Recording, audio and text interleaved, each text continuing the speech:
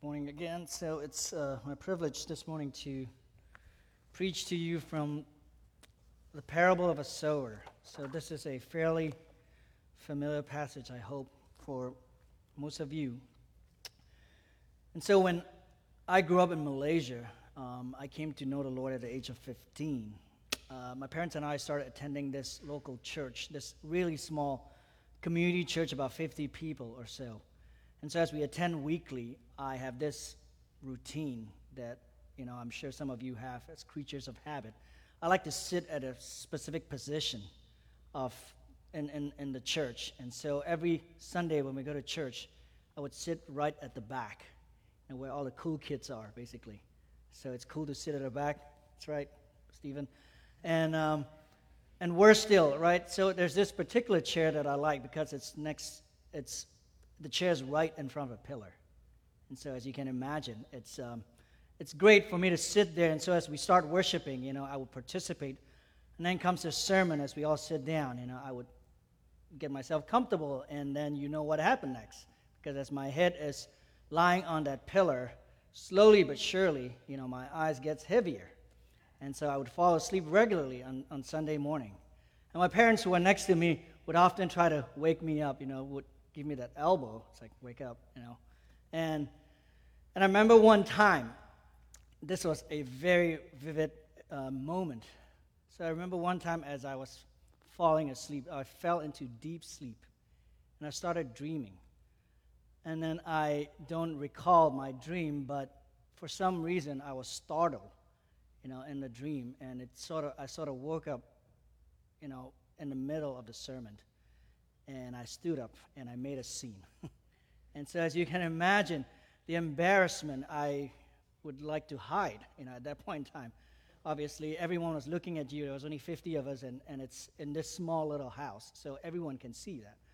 And my parents, as you can imagine, the embarrassment, of someone just making a scene in the middle of a sermon, waking up, from his sleep. And so it was terrible. I wanted to hide, And then after the end of the service, one of the elders came and talked to me. And so there you go. He said, as he was talking to me, he said that, one of the signs of falling asleep on Sunday morning is a lack of spiritual growth. And I was, okay, think about that. I will try not to do it again. And fast forward to today, as you think about it, here I am standing in front of you, looking ahead in the congregation, looking at all the eyes, looking at who is paying attention, looking at who's hearing the word, right?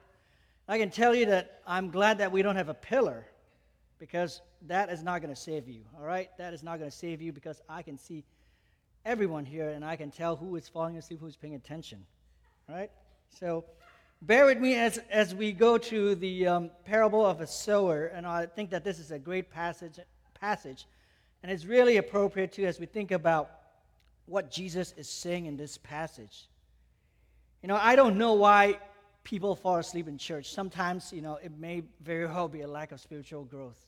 But for others, it could be a condition, right? You could have a health condition, or you could have taken medication.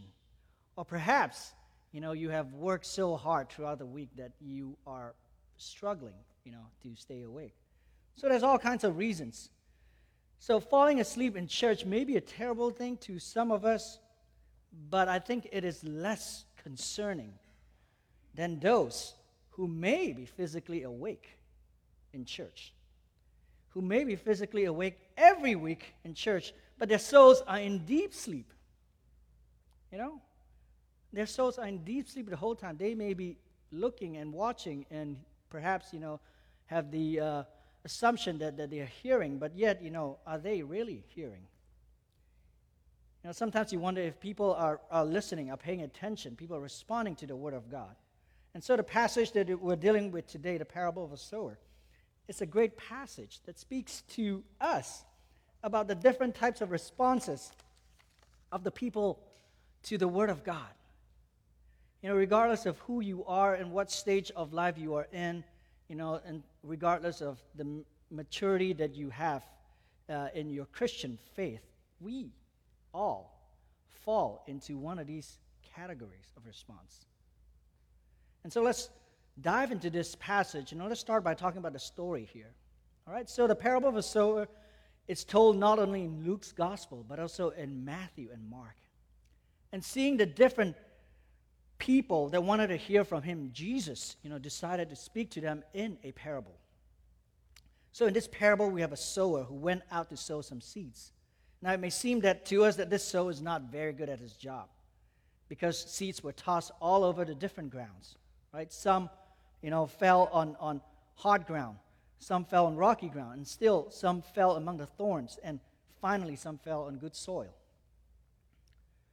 But if you have any experience with gardening or yard work, you know how important it is to sow on good soil, because this is, where you would likely have the best chance of success, where growth can happen.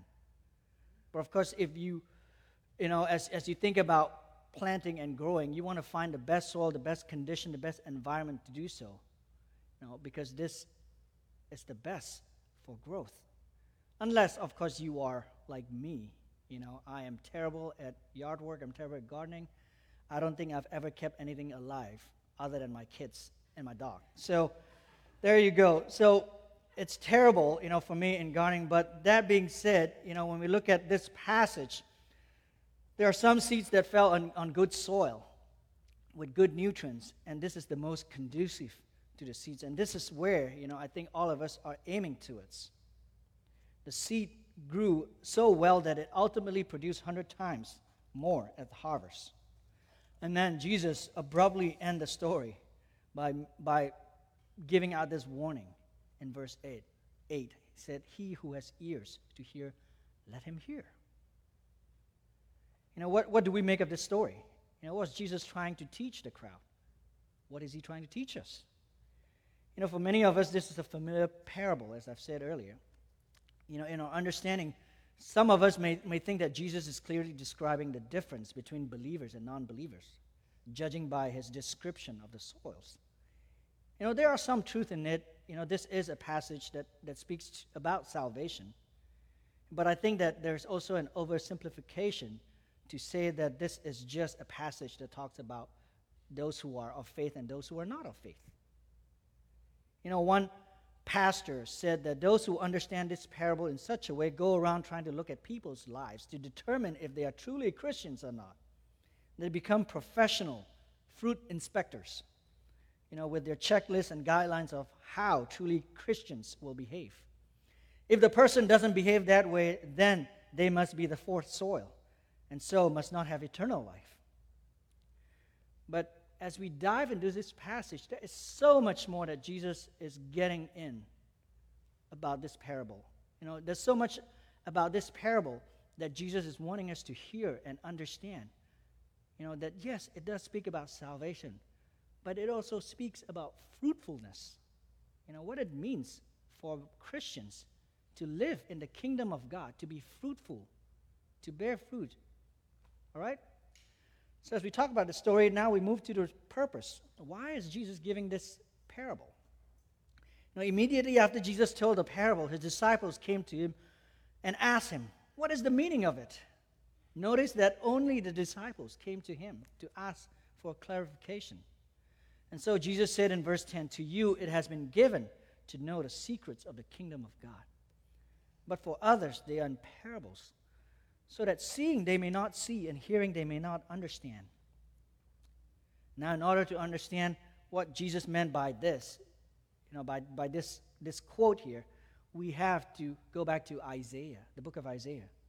Isaiah 5 described a vineyard, and this vineyard represents Israel, God's chosen people.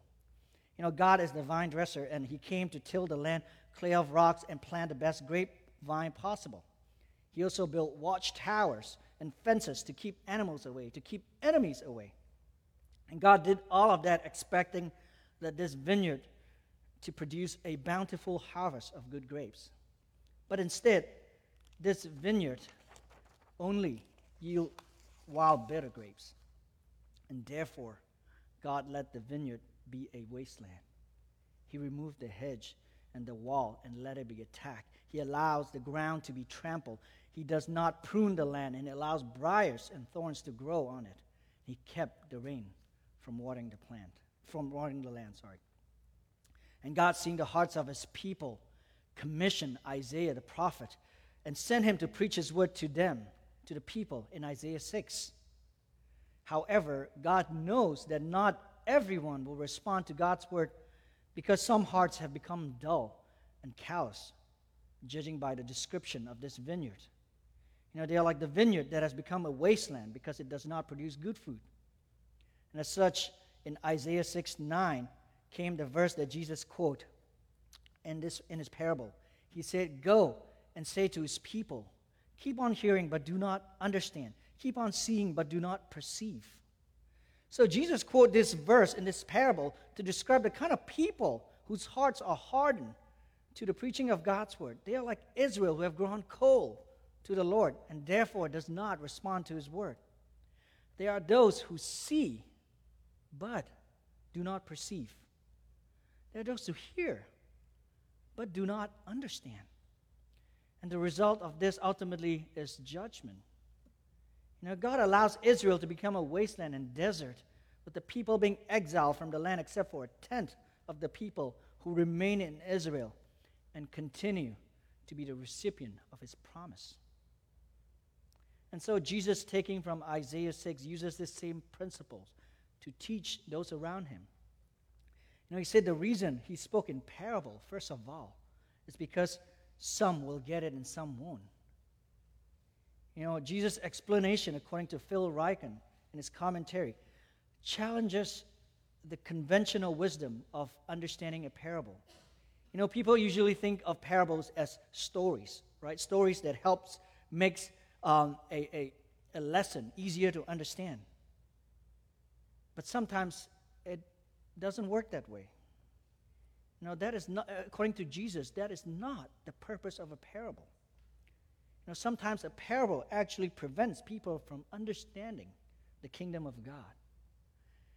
And the stories are easy to follow, but the meaning, it's much harder to discern. And so we see the dual purpose of a parable.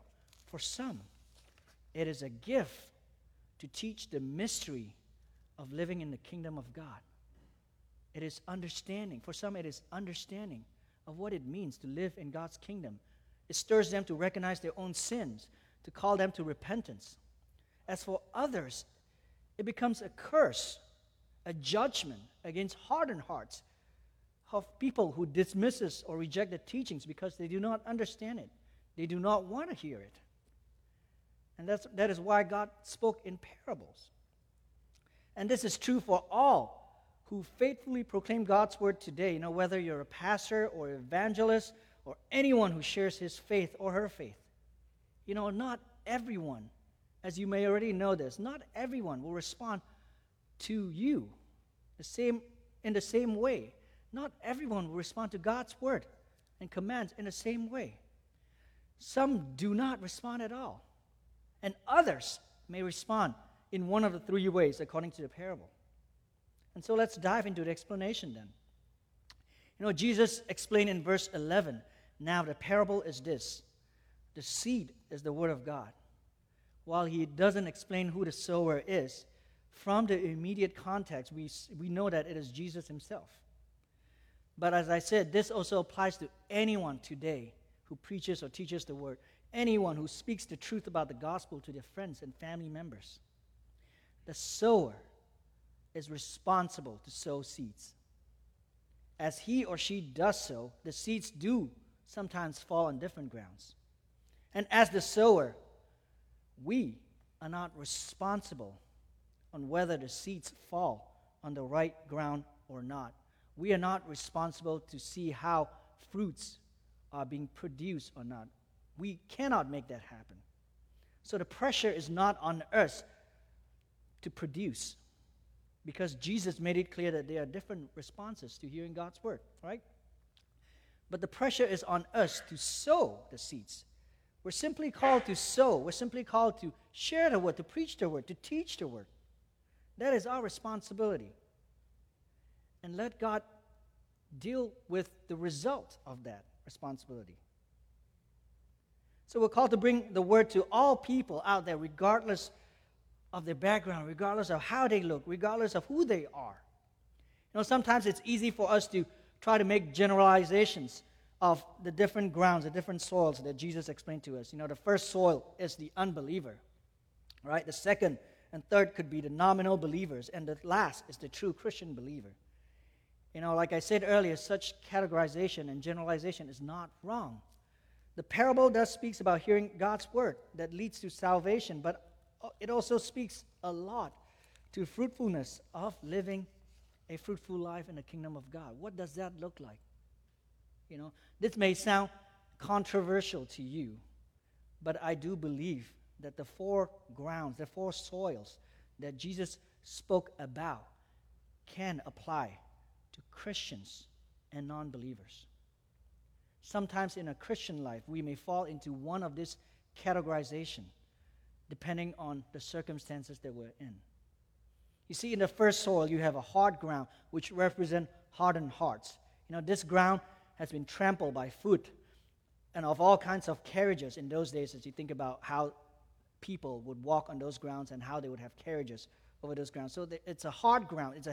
It's really hard, and thus seeds that are sown, or perhaps seeds that fall on these grounds, merely just bounces off and swept aside. And worse still, the birds, which represent Satan, are quick, as Jesus says, to pounce on any loose seeds on the ground. What does that mean? It means that, every time the word of God is preached, this hard ground, which represent hardened hearts, are not receptive to God's word.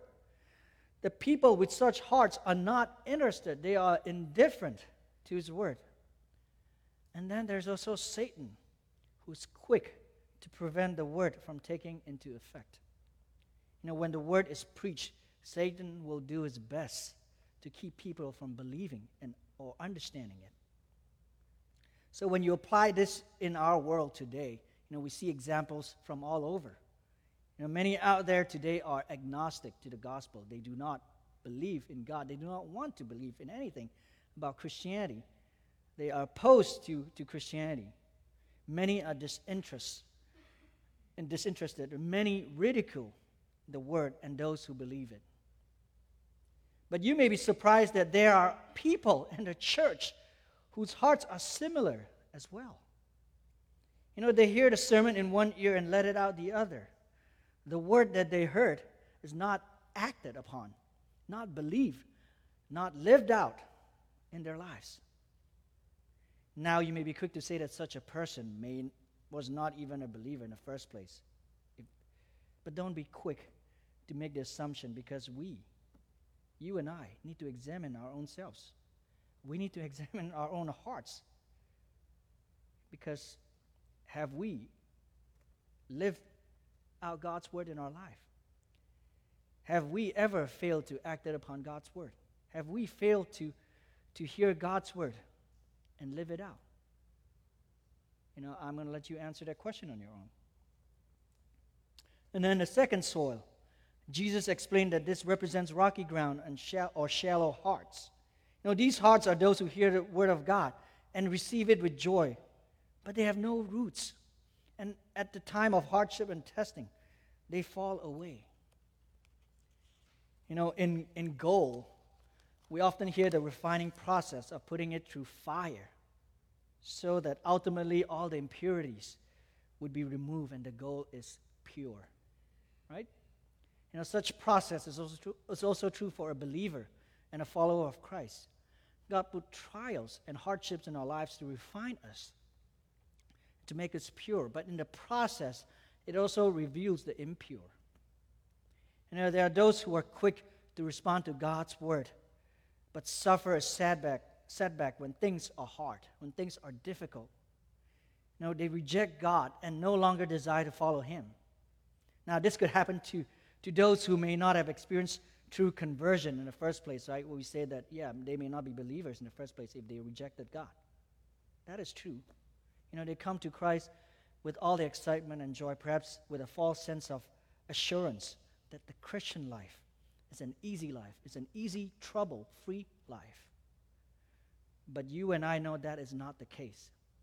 And so when trouble comes, these rootless faith withered away. However, there's also a sense that this too may happen to Christians in this way. It may happen to Christians who suffer momentary lapses. Those who fail in a period of those who fall in a spiritual dullness or disobedience in a period of time. Think of the Apostle Peter as an example. Think of him. How often does his overenthusiasm and zealousness come back to bite him? As Christians, we all go through hardships, whatever kinds of hardships they may be, persecution, or illnesses, terminal illnesses, or perhaps, special needs children or any forms of disability. We all go through hardships, and sometimes we find ourselves struggling to believe God's goodness. So we live in a period of anger, of frustration. We live in a period of doubt. Do we all experience that as Christians? Yes, we do. But eventually, through the nurturing of God's word and prayer, our faith grows deeper as we learn to endure hardships. And so do not be quick to think that such and such a person who exhibit, who lack the roots, who lack the maturity, is not a believer. We have to ask ourselves that question. We have to continue to examine our hearts too. And then in the third soil, Jesus said the seeds that fell among the thorns are those who heard the word, probably believe it, but at the same time preoccupied with life's worries and riches and pleasures. The third ground is a thorny ground, which represents divided hearts. These thorns are things that we come to know and love and care deeply. But you probably know where I'm going on this. This is perhaps the most dangerous of the three, because these seeds represent most of the Christians today. God has given us great pleasure of this world. He has given us wealth and resources. He has continued to provide for us greatly. We think about all the good things like health, family, wealth, work, and sports. You and I know what great comfort it is to live in this area, to live in the triangle. People here work hard, but they also play hard. People here know how to enjoy their lives well, know how to care for their physical health, know how to find things to invest in their children. And these are all great things, right? Don't get me wrong. These are all great things. These are great things to be enjoyed, but the problem with many of us is that we not only enjoy them, we end up idolizing them. We make idols out of everything good that comes from God, and so we begin to find ourselves distracted or divided in our hearts. Jesus says it well. No man can serve two masters, and he's right. We can't have different gods in our lives. We've seen the terrible consequences of it throughout the Bible, right? And when God gives us the Ten Commandments, he said, you shall not have any gods before me. What is God saying? He's not saying, okay, fine, worship me, but then first, and then go ahead and worship other things. No, he's demanding exclusivity. He's saying, worship me alone and nothing else. Worship me only and nothing else. You cannot mix it together. You cannot set priorities. God first, and then all these other things that I worship later. No. God demands exclusivity. Only him. It doesn't work for you to mix God up with other things. And we see that this is the problem for many people, Christians and non-believers. How many times do we find ourselves distracted by all the things around us, preoccupied by all the things around us? We experience the same thing as anyone else. And so God says, either you follow him or you don't. You can't follow him and other things around. But when you do follow him only, when you do set your hearts right to worship Him alone, then you will begin to have a right perspective of all the good things that He provides. You understand that you are stewards of His good gifts, and you place them under the authority of God. And so finally, we come to the fourth soil, which represents good soil and good hearts. A good heart is not a hardened heart that bounces off God's word or easily snatched by Satan. And a good heart has deep roots and able to endure the trials of life. A good heart is not easily distracted or swayed, that it gets choked by all the thorns of this world. Jesus said good hearts are those who hear the word of God, obey it, and then produce fruit as evidence of their faith. Now, this is the heart that God wants from His people, but it doesn't come instantaneously. It requires work. And you and I know how hard it is, to be a Christian, to live in this world, to continue to live, to hear God's word, and to do God's will. It is hard work. But it starts with God, all right? God has to do the work in your heart. He has to till our hardened hearts, removing the rocks around us, pulling out all the thorns in our lives so that our hearts is ready to hear and to do His word. But there is also the work for the Christians, ones whose heart have been changed. There's the hearing of God's word. We have to continue to hear God's word. And we also have to continue to do God's word. The hearing and the doing is analogous. They come hand in hand. And so how do we try to apply all of this in our lives today? As we look at the application of the parable, we need to look at the remaining verses from these two passages that follows the parable. We must remember that the preaching of the word is never the problem. It was never the problem for the sower to sow seeds or for God to preach the word. Instead, the problem comes from hearing. We talk about how hearing is a gift of God. God has to change our heart in order for us to hear. However, hearing can be sought. Hearing can be desired. Otherwise, Jesus wouldn't say in verse 18, take care how you hear. It can be sought. If you desire to hear the word of God, to know His word, ask God to help you. Ask God to work in your heart to produce a soil that is receptive to the seed of His word. Ask God to move away the stones that shielded you. Ask God to move away the thorns that distracted you in your life. Ask God to move in your heart, to change your heart. Ask God to work in that. So hearing can be sought. And for those who truly hear the word of God, also comes the response to the word. Jesus, when asked about His family members, He said, my mother and brothers are those who hear the word and do it. Now, how do you respond to God's instructions, His call, His challenge for you? You live it out by holding on to the word, and you bear fruit with it, as Jesus said.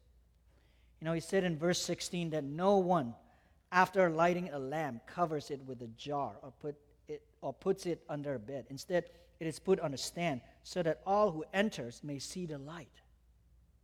Jesus is declaring to us that the connection between fruit and light. As Christians, you ought to produce fruit because you have the light of the gospel in you. And then in Matthew 5, Jesus called good deeds as light, good works. So you see the correlation. Fruit, light, good works, they are all the same thing. And then Matthew 5:16, Jesus says, now that you are a believer, that you have the light of the gospel in you, let your light shine before men in such a way that they may see your good works and glorify your Father in heaven. In other words, fruitfulness is doing God's work, is doing good works among people so that they would recognize that you belong in the kingdom of God. Sometimes as Christians, we often think of good works as such a bad word, right? Because we are saved by grace, not by works. We place so much emphasis on what God does for us that we don't talk enough about our responsibility to live in God's kingdom. Martin Luther said this himself. He said, "Oh, this faith is a living, busy, active, powerful thing.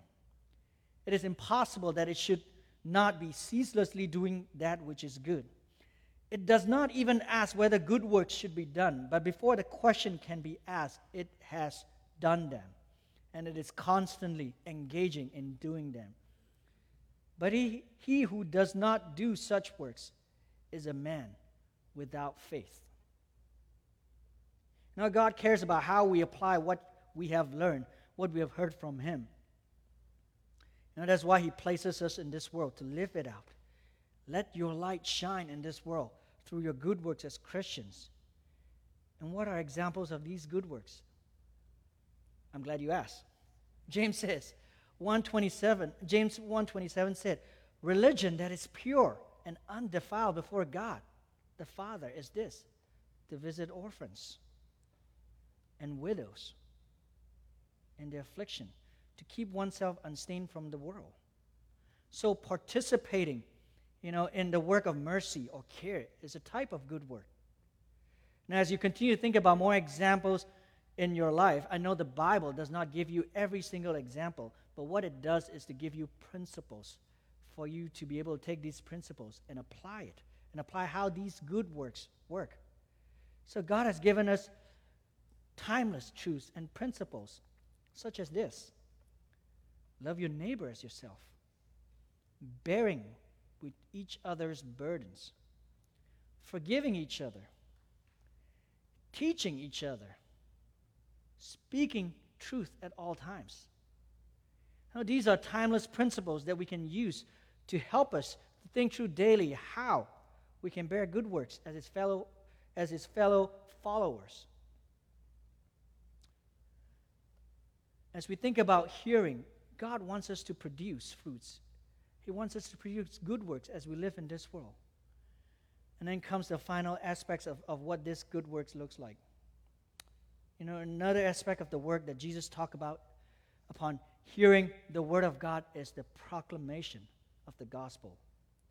Earlier we learned that the purpose of the parable is to reveal the word to some, while at the same time to conceal truth from others. However, the fact that not everyone will respond to the word of God does not negate our responsibility to proclaim His word in word and deed.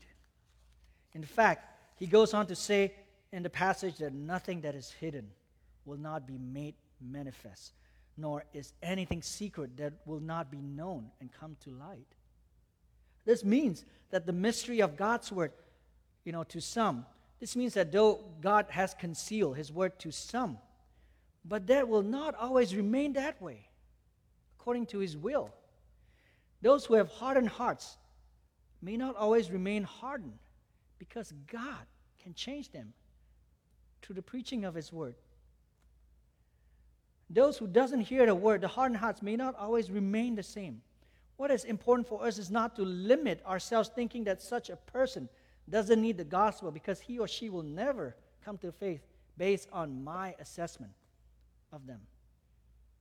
Instead, God calls us to take what He has given to us and made it known far and wide. What was previously concealed can be made known. And so it depends on the sowers, depends on all of us to take those seeds and to plant them in whatever ground that we are in wherever we are. Because God is the one that ultimately changes the heart. God is the one that works on the ground to change us. And so as we consider this parable, there's so much perhaps, that you're thinking right now. You're asking this question: what kind of soil am I? What kind of heart do I have? Am I hardened to the gospel? Do I seek to mature in my faith? Am I preoccupied by all the things around me? Do I live out myself in His word and deed as a believer? Now, these are important questions that you all have to ask yourselves and examine yourselves. I encourage you to read over this parable again, to meditate on these words, pray over it. And regardless of where you are, we all need God to give us the heart to believe, to hear. At the same time, we also need Him to continue to help us to hear His word and to do His work. So let's pray. Heavenly Father, I thank you for the parable of the sower as a timely reminder of our own lives, Lord. I pray that I do not know everyone in this room. I do not know their story. I do not know where they are in their journey. I do not know what they're thinking, but you do. And I pray, Lord, even as your word have been preached, I pray, Lord, that their hearts will be softened, that those who are carrying hardened hearts, Lord, will be softened by your word. Those whose hearts are preoccupied, Lord, by the things around them, Lord, that those hearts who are distracted, Lord, that you would help them to focus in you. Those hearts who doubt, who are struggling because of troubles and persecutions and sufferings in their life, I pray, Lord, that you would comfort them and assure them. And Lord, as we all aim towards the good heart that you have set for us, I pray, Lord, that you help us to know that this is something that requires continuous work. It started with you, but at the same time, we are participants in it too, and we are called continuously to hear the word and to do the work of God. So let us who have ears hear. Lord, I pray that you help us to hear, to take care of what we hear, and to do your work, Lord. I thank you and I ask all this in Jesus' name. Amen.